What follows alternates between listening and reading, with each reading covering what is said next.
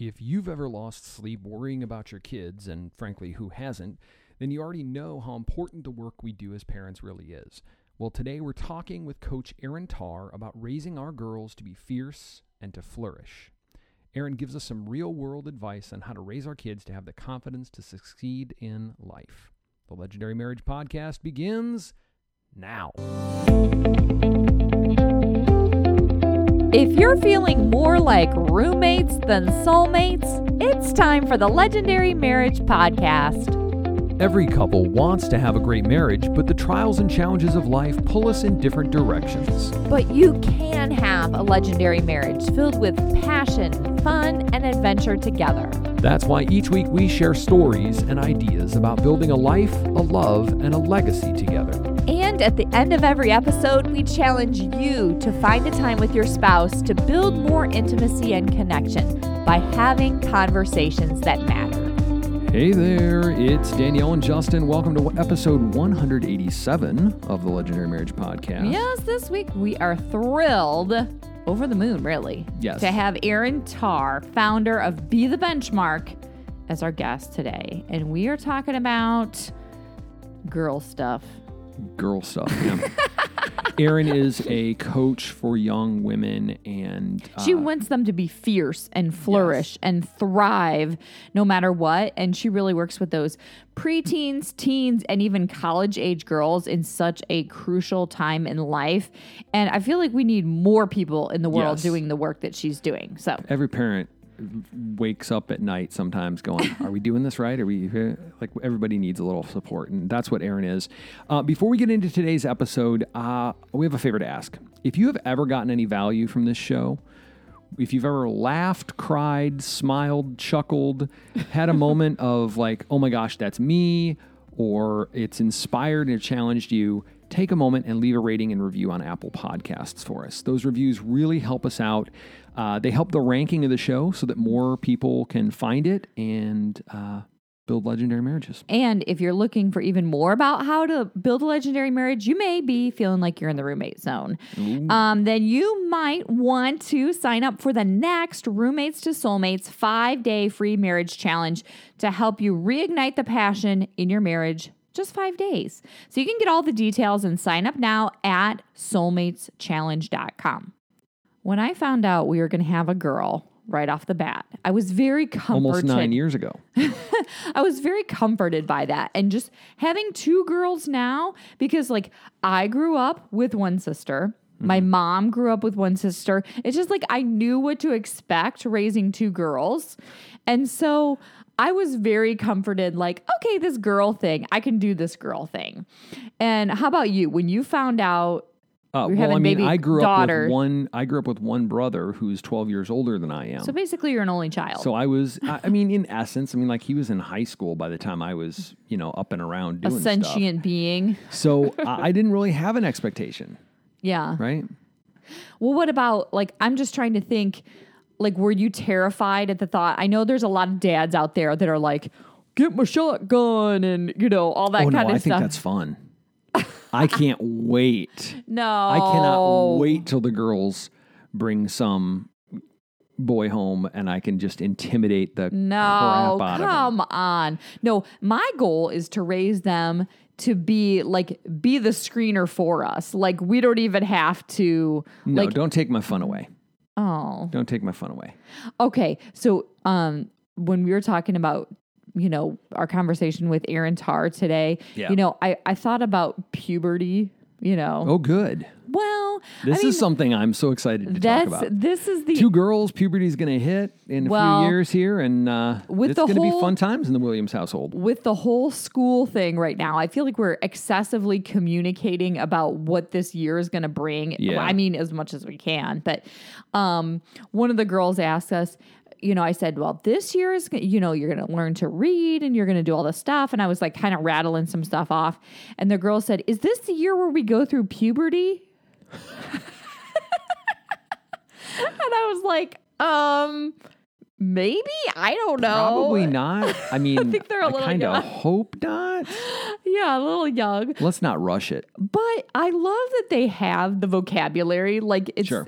I've always felt like I over communicate things about what's going to happen to their body in certain stages, but I just don't want them to be shocked. Yeah. Like what? Well, and it's interesting in the conversation with Erin, she kind of talked about that. Like you can't over communicate about this stuff. Right.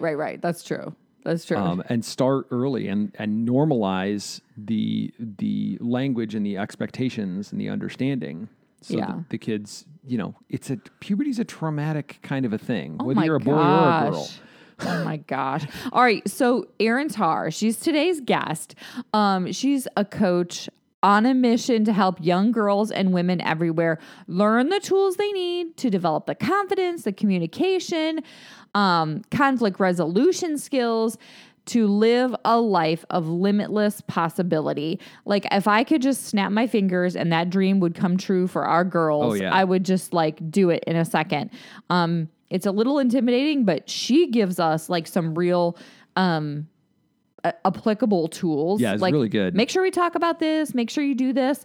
So, hey, let's just get to our conversation with Coach Erin Tarr. My gosh. We are so happy to have Erin Tarr on the show today. We've been asking her for maybe about 3 years.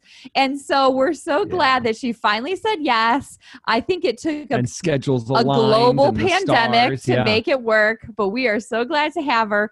She is founder of Be the Benchmark, and she is just passionate about helping young girls find their voice and flourish and all that. And she's going to give us as married people and parents, a little clue into the young girl's mind, especially as they get older. Because we have two of them.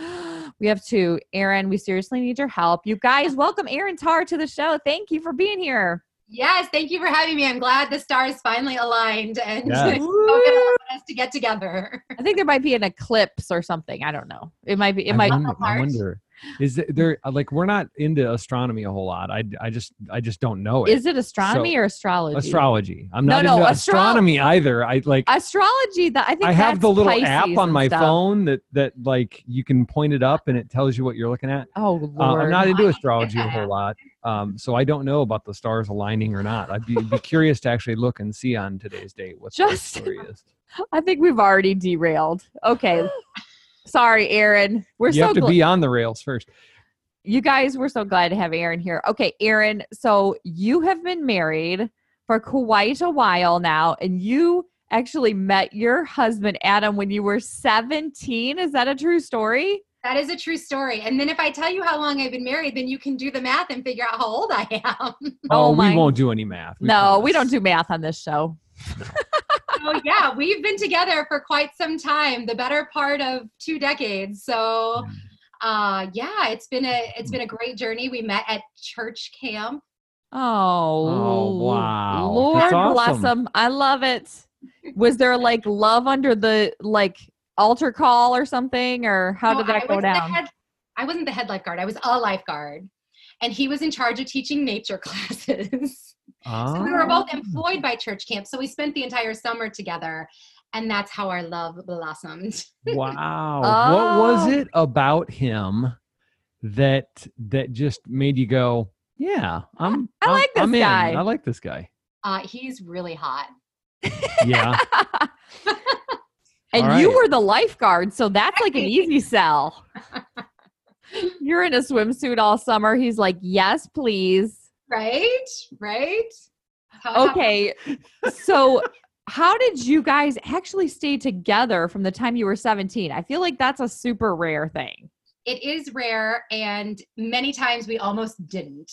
Yeah. Because we met after my freshman year, or right around my freshman year of college, both of our freshman years of college. So we're the same age, and we went to 2 different universities that were only an hour apart from one another. However, neither of us had cell phones. Neither of us had computers. Long distance. You know how much it cost to make a long distance call back then? I remember those days. Do you remember the cards? Did you like load up your card? Remember you had a calling card and then you would like have a certain amount of minutes and then you were done. You're like, I only have 10 minutes. That's You'd all have to dial like a 94-digit long number before you dialed the number. And then you had to dial another number after that. Okay, you guys, we are seriously aging ourselves. No more talking about calling cards. Neither of us had cars, so we could not travel to go see each other. So we spent and I was on the 5-year plan and he was on the 4.5-year plan. So we literally spent the next 4.5 years like borrowing people's cars and saving up so we could buy cars and saving up to make a long distance call. And then at one point we were sharing a cell phone so we could talk. Like, I mean, we're talking, and we broke up multiple times and got back together multiple times. So to be fair. Yeah, that's you're in good company. That was us too, honey. We broke up how many times? 5, maybe. Why do you got to dig up this stuff? Justin, you know this is dangerous ground. It's just relating to the guest. It traumatizes Justin. He doesn't like that we broke up so many times. Danielle was mean. Danielle was a different person. Different person. Thank goodness we've all changed over the years. Thank God that we've grown. Okay, so you and Adam, you have 3 girls.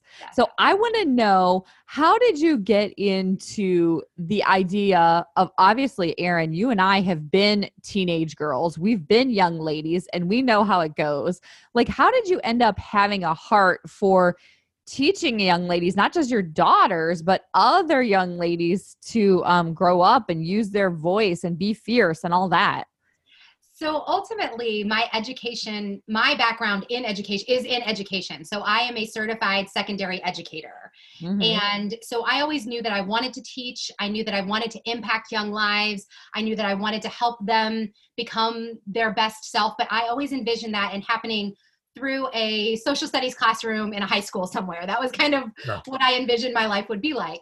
So when through the course of my life, that's not kind of what materialized, I was very open. I was very like, okay, let's just see what happens. I have kind of no predisposition that it has to be a certain way, I suppose. And I ended up running a private school instead of teaching in a public school. So that was a kind of a whole nother sideline. But while there, I ended up having my first child, which was a daughter, which terrified me to my very core. Really? Yeah. Yes. More about I always thought for me, I was like, oh, please let me get a daughter. So I have a clue what I'm dealing with here. No, I did. So what was it that made you terrified? So I grew up the middle of 3 girls, and we just had a very tumultuous relationship growing up. I remember we were very close in age. We were all 2 years apart. And so there was a lot of trying to date the same guys. There was a lot of issues with clothes. There was a lot of cattiness. There was a lot of this type of thing. And in general, I just felt like, siblings aside, it was difficult for me to have sense of self-worth, sense of self-esteem, sense of purpose and different things.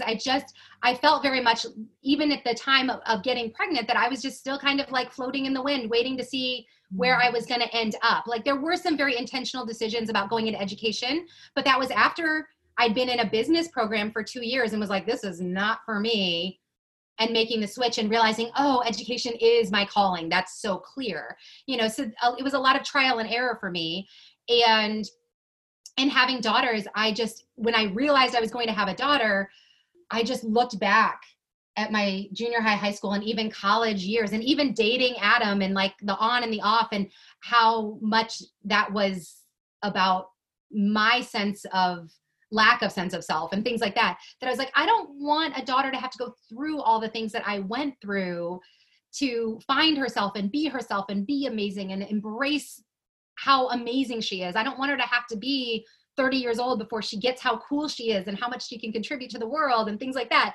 So I'm like, all right, well, I'm just going to have to dig in and do the hard work. So immediately I started reading and learning about what it meant to be a girl growing up in this day and age, like what it meant to parent a girl. What I started reading about things that literally you would have thought that child development wise, I would have read in my education field, but instead I just really focused on the girl aspect, not the education of all youth, but the girl aspect. And the more I dug in, I was like, okay, well, this is good. I can work with this because I'm an educator and I can figure out how to make this all developmentally appropriate, and I can figure out how to raise strong women. This is my new goal. Like, I can do this. Then I had a second daughter. and they're very different, aren't they? They're very different. And on the spectrum of children, they are very much alike. On the spectrum of my children, they are very different. Well, I'm wondering too, like, you obviously have 3 girls and you were one of 3 girls. Do you think that sense of, you said you felt you were kind of like floating in the wind. Do you think that had to do with being the middle child? Because a lot of research says that there's a lot in that middle child that's trying to like define themselves and find their spot and all that kind of stuff. Do you think that added to it, the middle child? It may have, although most people that meet me assume that I'm an oldest child because of how I act. Yeah. It may have been partly in there though, because I was always either grouped as one of the older girls or one of the younger girls. And so I didn't have my own, it was never like, hey, our middle daughter is going to do this. It was like, our 2 oldest are doing this, or our 2 youngest are doing this, or, things like that. So you were kind of always part of the fun. So that always in there. Well, I was also thinking too, you said you were thinking you would be a social studies teacher.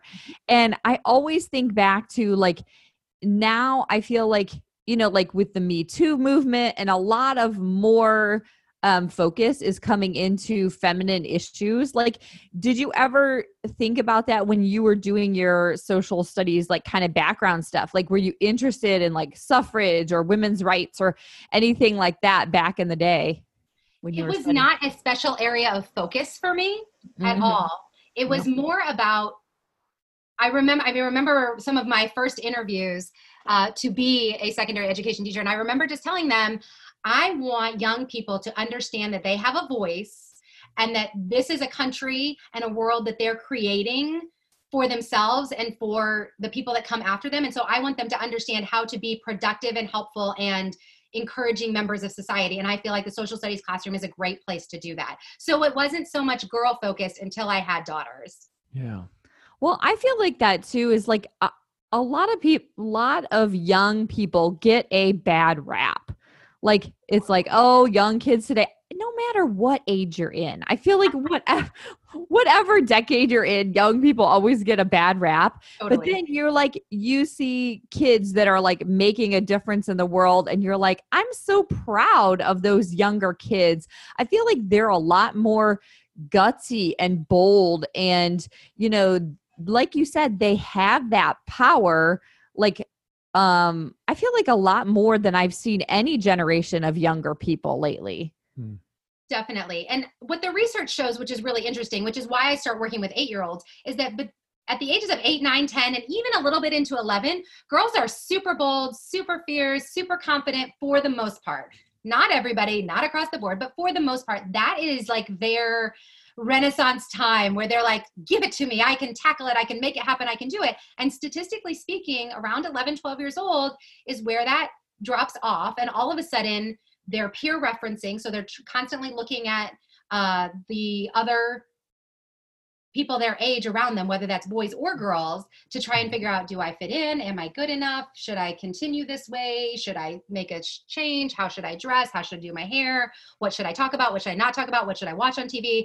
And so it's really interesting to work with girls across the spectrum and see literally with my own eyes that drop off occur, and then be able to like kind of come in and help remind them of both who they are and who they're becoming, and really at that sensitive time. So it's actually interesting. Yeah. What is the catalyst for that switch at 11, 12 years old? It's the difference between referencing and ascribing our self-worth to what adults think of us versus what people our own age think of us. And so that's part of what I teach them, is talking about actually what other people think of us is not the goal. It's figuring out who we are and our identity, which is what you guys talk about a lot. It's our identity that matters, and being true to who we are and who we were created to be. And then when we're able to embrace that, regardless of what people our age or even people older than us, whether it's our parents or other people think or we perceive their thinking, that's when the true magic starts to happen. And so to have mentors and people that believe in you all the way come alongside you during that process is super powerful. I'm wondering too, like our daughter is 8, our oldest is 8 right now. So it sounds like she's in that magic zone right there. Like, is there anything that we can do with her in the next few years that can kind of bolster up that sense of identity so that she doesn't kind of crumble into that place when she's 11? 100%. There are 2 huge things that I would recommend. The first one is constantly reflecting back to her what she's doing and what that means about who she is. So when she does something kind, instead of saying, oh, great job, that was really kind, that's fine. But saying, wow, when you did this, that showed what a kind person you are and we know you to be. So taking all of those opportunities to really speak what I consider nutritional praise as opposed to junk food praise into their lives. So junk food is like, good job, way to go, great, you're awesome, which feel nice in the moment, that's fine, as does, eating a bag of Doritos. But it's not going to sustain us for the long term. Whereas nutritional praise and nutritional encouragement really holds a mirror up. And it's hard to do sometimes because it takes a lot of thought to think about, what did they just do? What quality can I ascribe to that? And how can I feed that into them in a way that they're going to listen? But they're listening a lot more at 8 than they are at 12. So the more you can get in between the ages of 8 and 11, the better. Yeah. So that's the first thing. And the second, correct me if I'm wrong. It feels like it's just like, it's almost like just saying it a little bit differently. Like instead of saying, oh, that was so kind of you to help your sister or whatever, just saying like, I know you to be a kind person and I really see that in you. And like, it's just a little bit different way of saying it, even though it's the same type of thing. Absolutely. It's bringing out that identity piece. Like, this is a piece of your identity and we recognize that piece of your identity. And we honor that. And we want you to own it, because we talk about they need to have like internal locus of control. Like they need to understand they can't be always getting, the awards from outside in order to feel good about themselves. It has to come from within. But that is why we are given children, to help them develop that, to help them see the goodness and the amazingness and the qualities within them and help reflect that back to them, because they might think, oh yeah, that's a kind thing to do, but not really identify themselves as a kind person consistently. Yeah.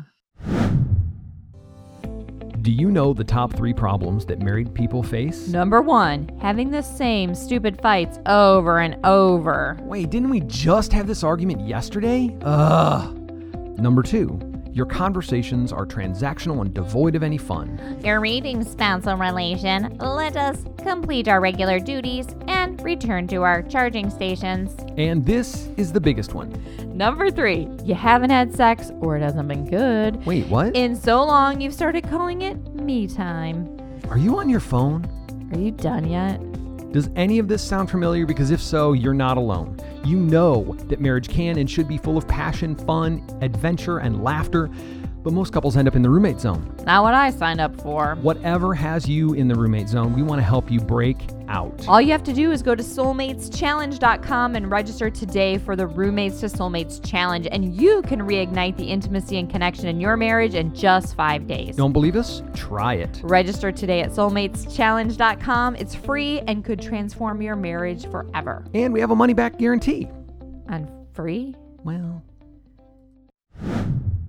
I'm wondering too, like with our whole quarantine situation where the kids are not in school, they're not around their friends as much. They're probably not at, youth groups or church or, other things like that. Like, are they having more trouble, like keying into their identity, or maybe it's not as stressful and maybe it's easy just to be around your family and listen to what your parents have to say and what you think about yourself?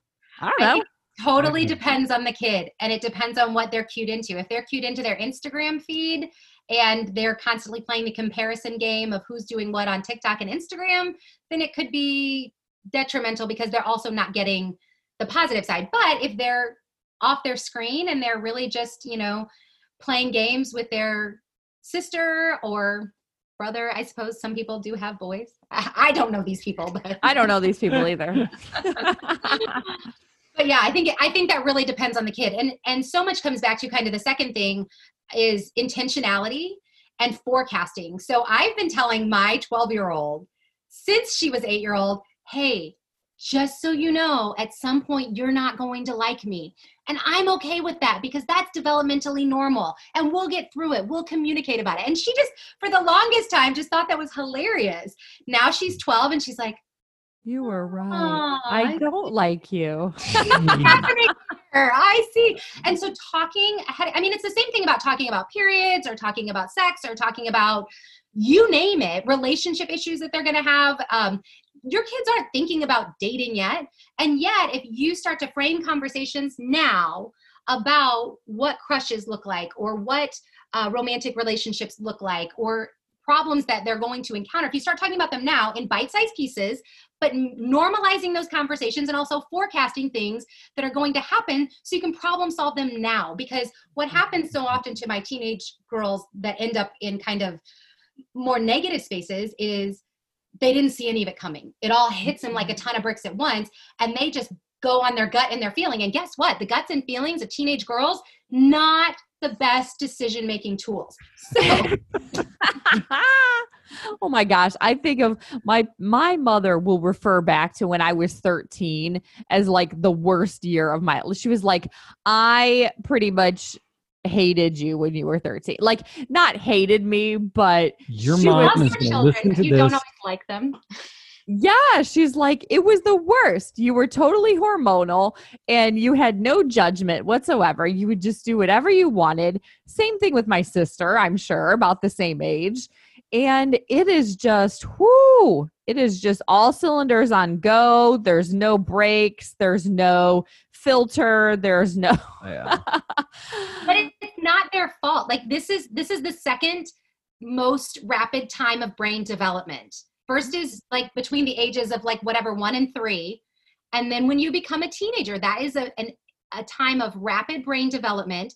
And they're just trying to get their handle on it. And when they are so passionate and so upset and so volatile, they're not being dramatic. That literally is what their brain is signaling them is happening. Like it is do or die in this moment. And it's not because it's do or die, but in their brain, like the chemicals are telling them like, yes, it is. Mm-hmm. And you will die if you don't go to this party. Okay. So you will die. Yeah. So short of keeping tranquilizer darts around, how do we, I don't want to say combat that, but how do you? Well, she said forecast it, but what if we haven't been forecasting all along and then here we're hit with this freight train and now what do we do?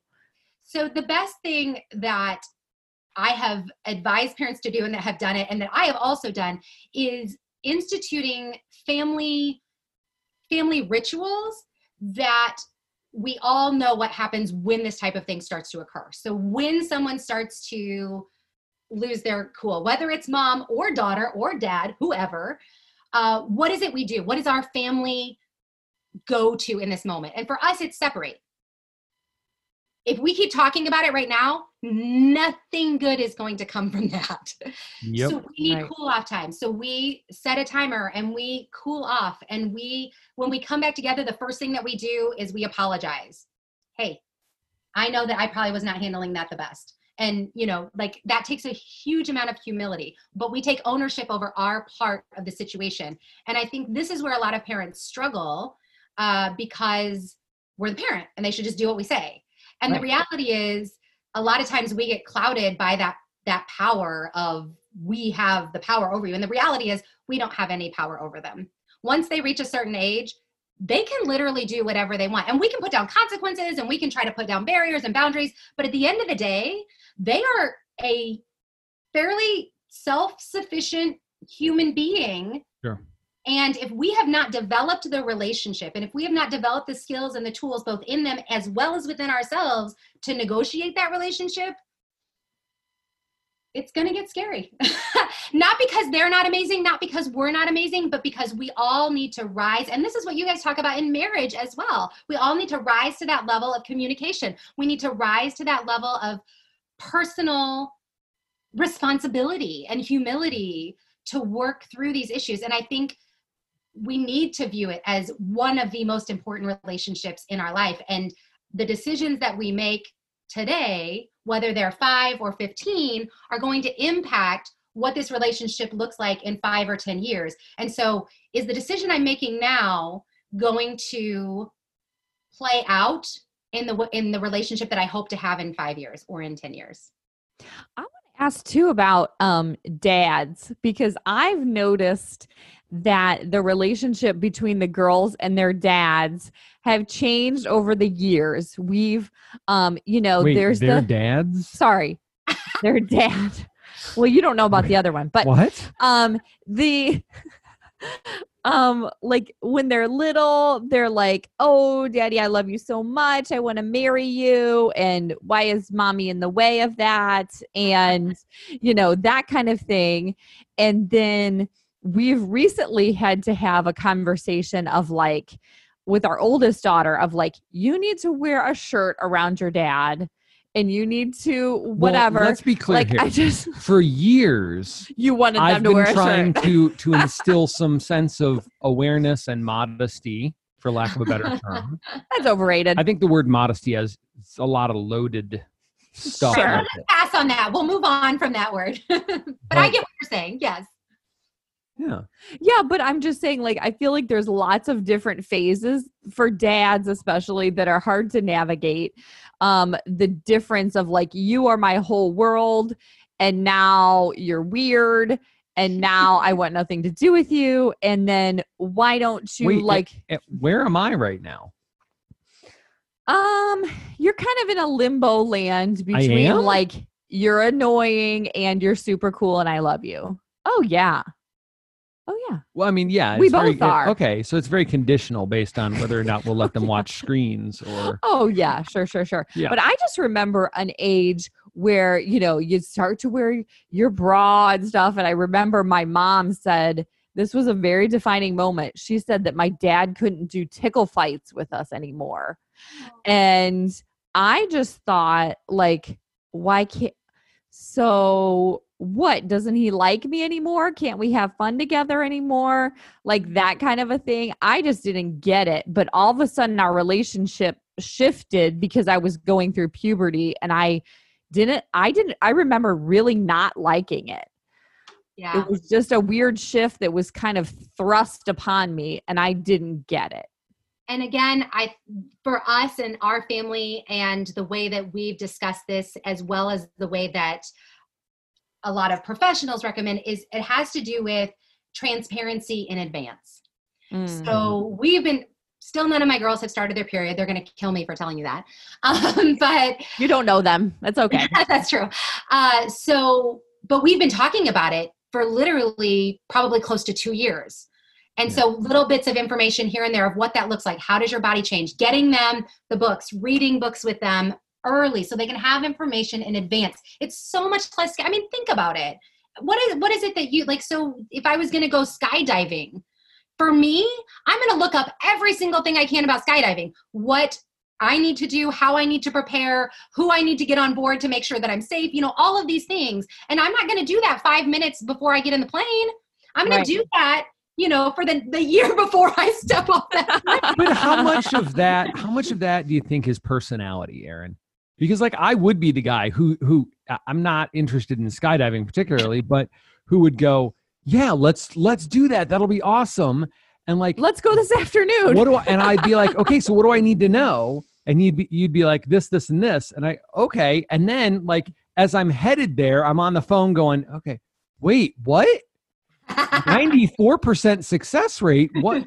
Wait, whoa, what? Where's that 6% line? Yeah, and maybe that's some failure in the metaphor.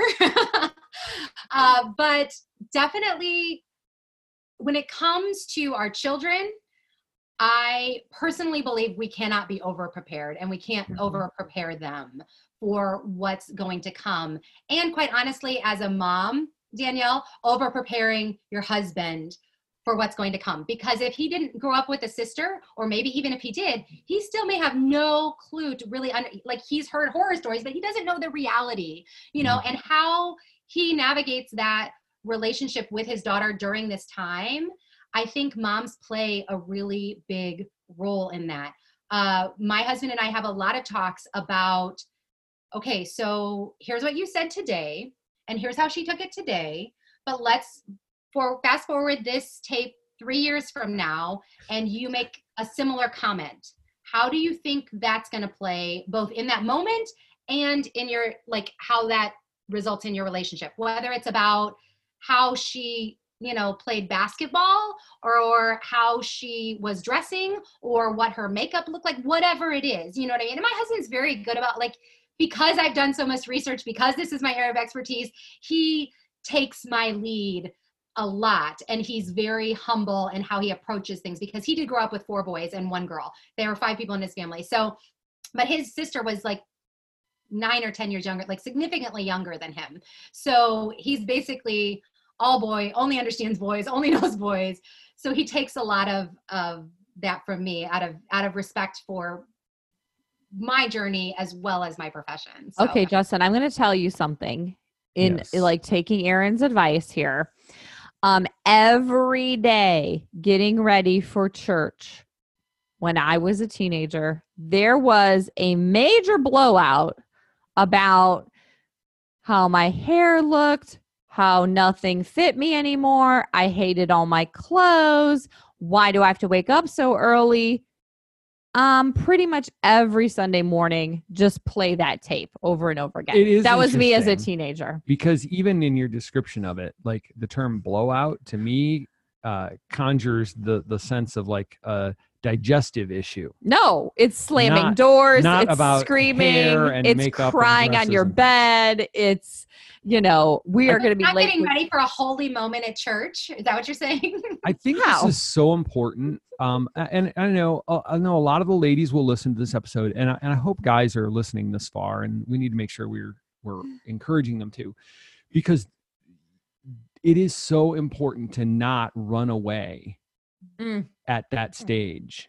Like, over the years of coaching and working with couples, like run into a lot of stories like that where, you know, all of a sudden dad abandons the daughter because it's awkward, it's different, it's weird. He doesn't want it. Like there's this weird, like deep rooted fear that I think men have that somehow they're going to accidentally have some kind of incestuous thought relationship into like something that is just paralyzing and terrifying. Yeah. And guys, you got to push through that. If that's the case, you got to push through that, because like being absent then is possibly the worst thing that we can do. Yeah. It's much better to have an awkward and uncomfortable conversation, or multiple awkward and uncomfortable conversations, and for your daughter to roll her eyes at you and hide under the bed because she doesn't want to hear it, but know that you're there. Yeah. Than it is to not have that conversation. I think it's funny We're because adults, you know, men are trained, like if you think biologically back in the day, they're trained to run after a mammoth with a spear, and they're trained to like go into burning buildings and rescue their family. Like that's what's in them. But oh my gosh, a teenage girl, and so scary. It's very scary. Well, and I think there's a lot of the male experience growing up of at that age when puberty hits, and the sudden and complete focus on girls and how interesting they are and what you can do with them and what you can get them to do and all of that then when a man gets to the point where having a daughter there, it's there's this huge dissonance that develops. Like, oh my gosh, like there's other boys out there that are like me when I was 14. Well, there's guys out there, and like I don't know how to be with a young woman in this age and have it not be it's not about incest. I'll use the word earlier, but it's not about that. It's about like, how do I relate with somebody like this? Right. When everything in my experience was a completely different motivation, a completely different paradigm, a completely different perspective. And really it comes down to I think for guys, their relationship with their own sexuality, with understanding those motivations and everything. Because if that code is operating underneath, it's part of what causes guys to pull away, to move away, to hide while their kids are needing them in a different way. Yeah. And I think it comes back to also trusting your daughters and the parenting that you've done to that point. Because I think a lot of dads pull away or become very oppressive during that time because they are scared of boys being like they were when they were that age.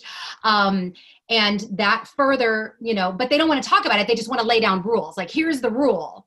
You can't go out past this time, or you can't date this person, or you can't buy these types of gifts, or whatever it is. They set down all these rules without their daughters can make wise decisions in community, in relationship, both with their parents as well as with other people their age. And the truth is, young women, although we talk about the teenage brain and all these issues, all of that is an immediate reaction. Yeah. That's why we have the quiet time when stuff blows up, because when they've been given time to think and to process in a calm atmosphere, they are brilliant.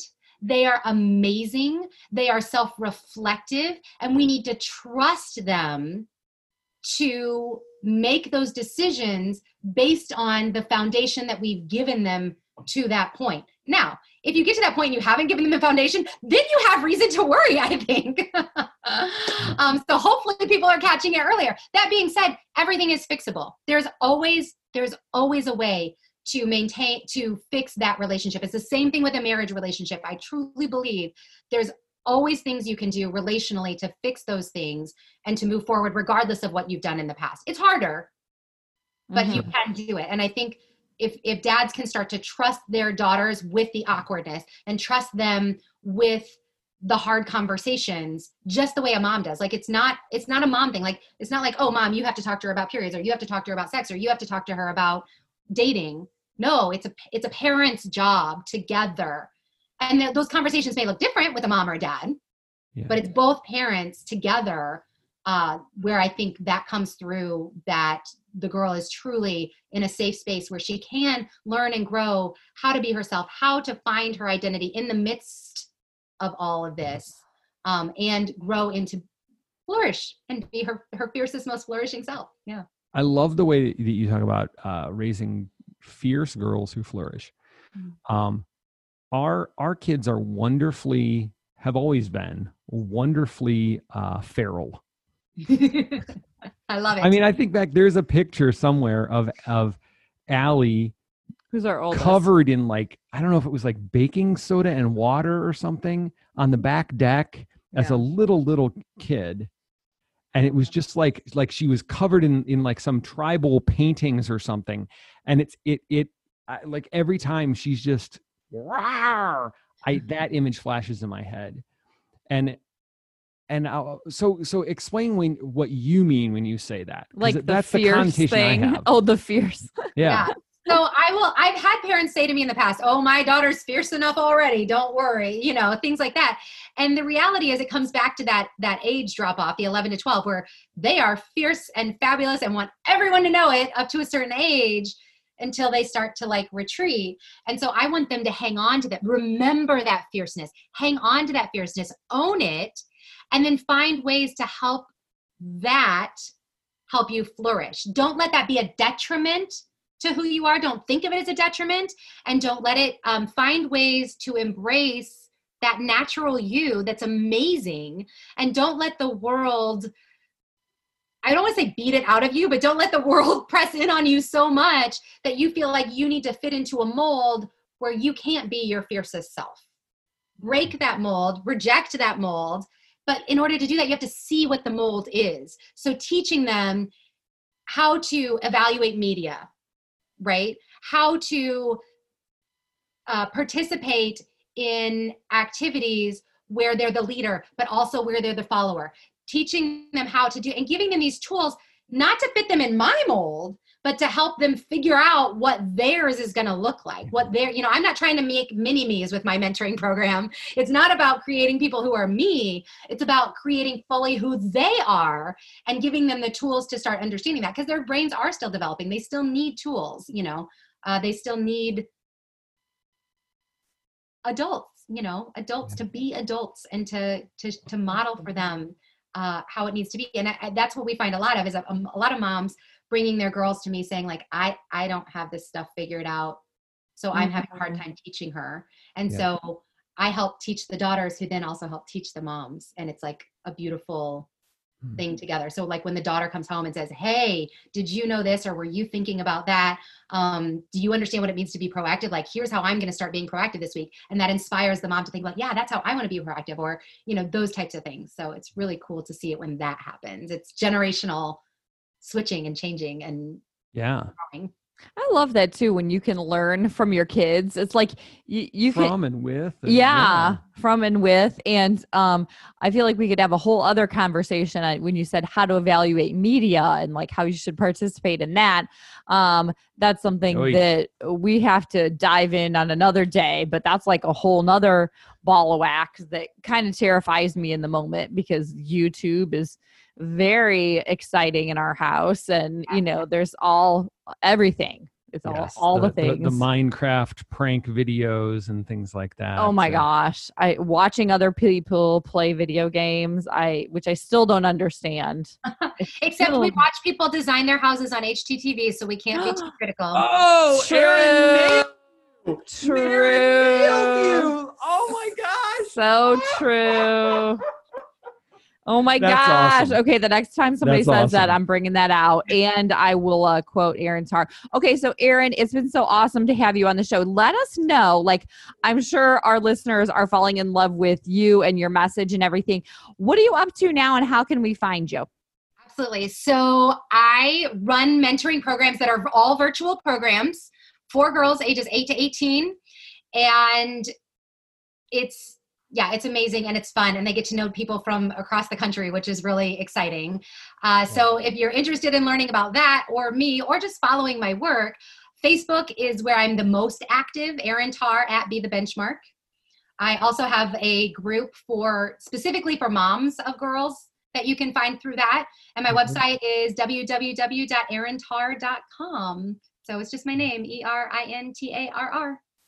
Cool. All right. We'll put all that in the show notes as well. Oh my gosh, Erin, it's been so awesome. I feel like a little Thank you bit so more much. empowered Yeah. to, like, now I'm going to go out there and I'm going to parent the crap out of those girls. Well, it's Sure, they just can't win. interesting, the timing, because we've been going through some challenge this week, and so it's I love how these things work out.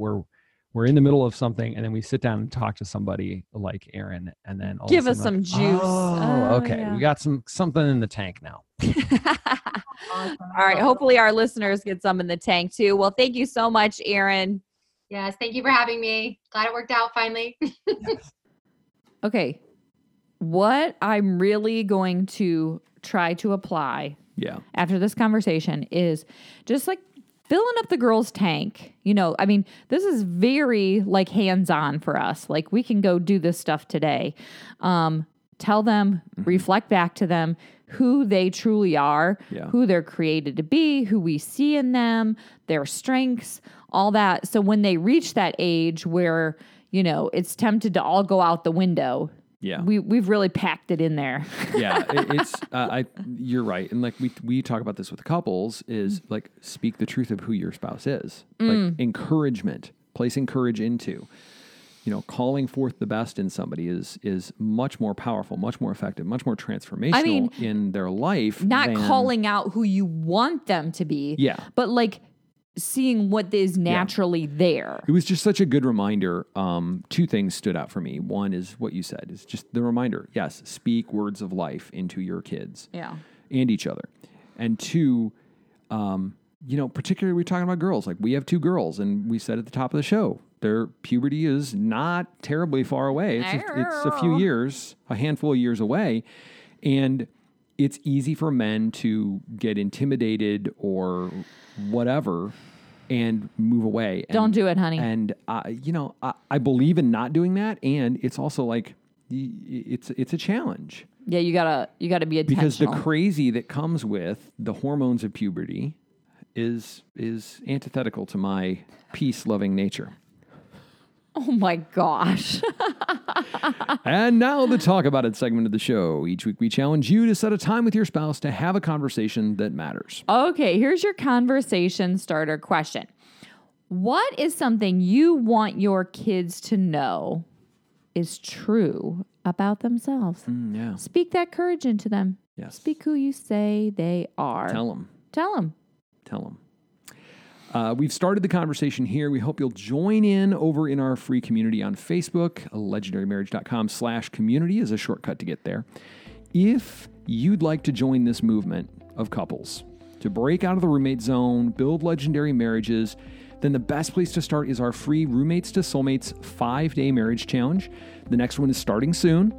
So you can get all the details and register now at soulmateschallenge.com. Thanks for listening to this episode of the Legendary Marriage Podcast. This is Danielle and Justin reminding you, Don't settle for an ordinary marriage. make yours legendary.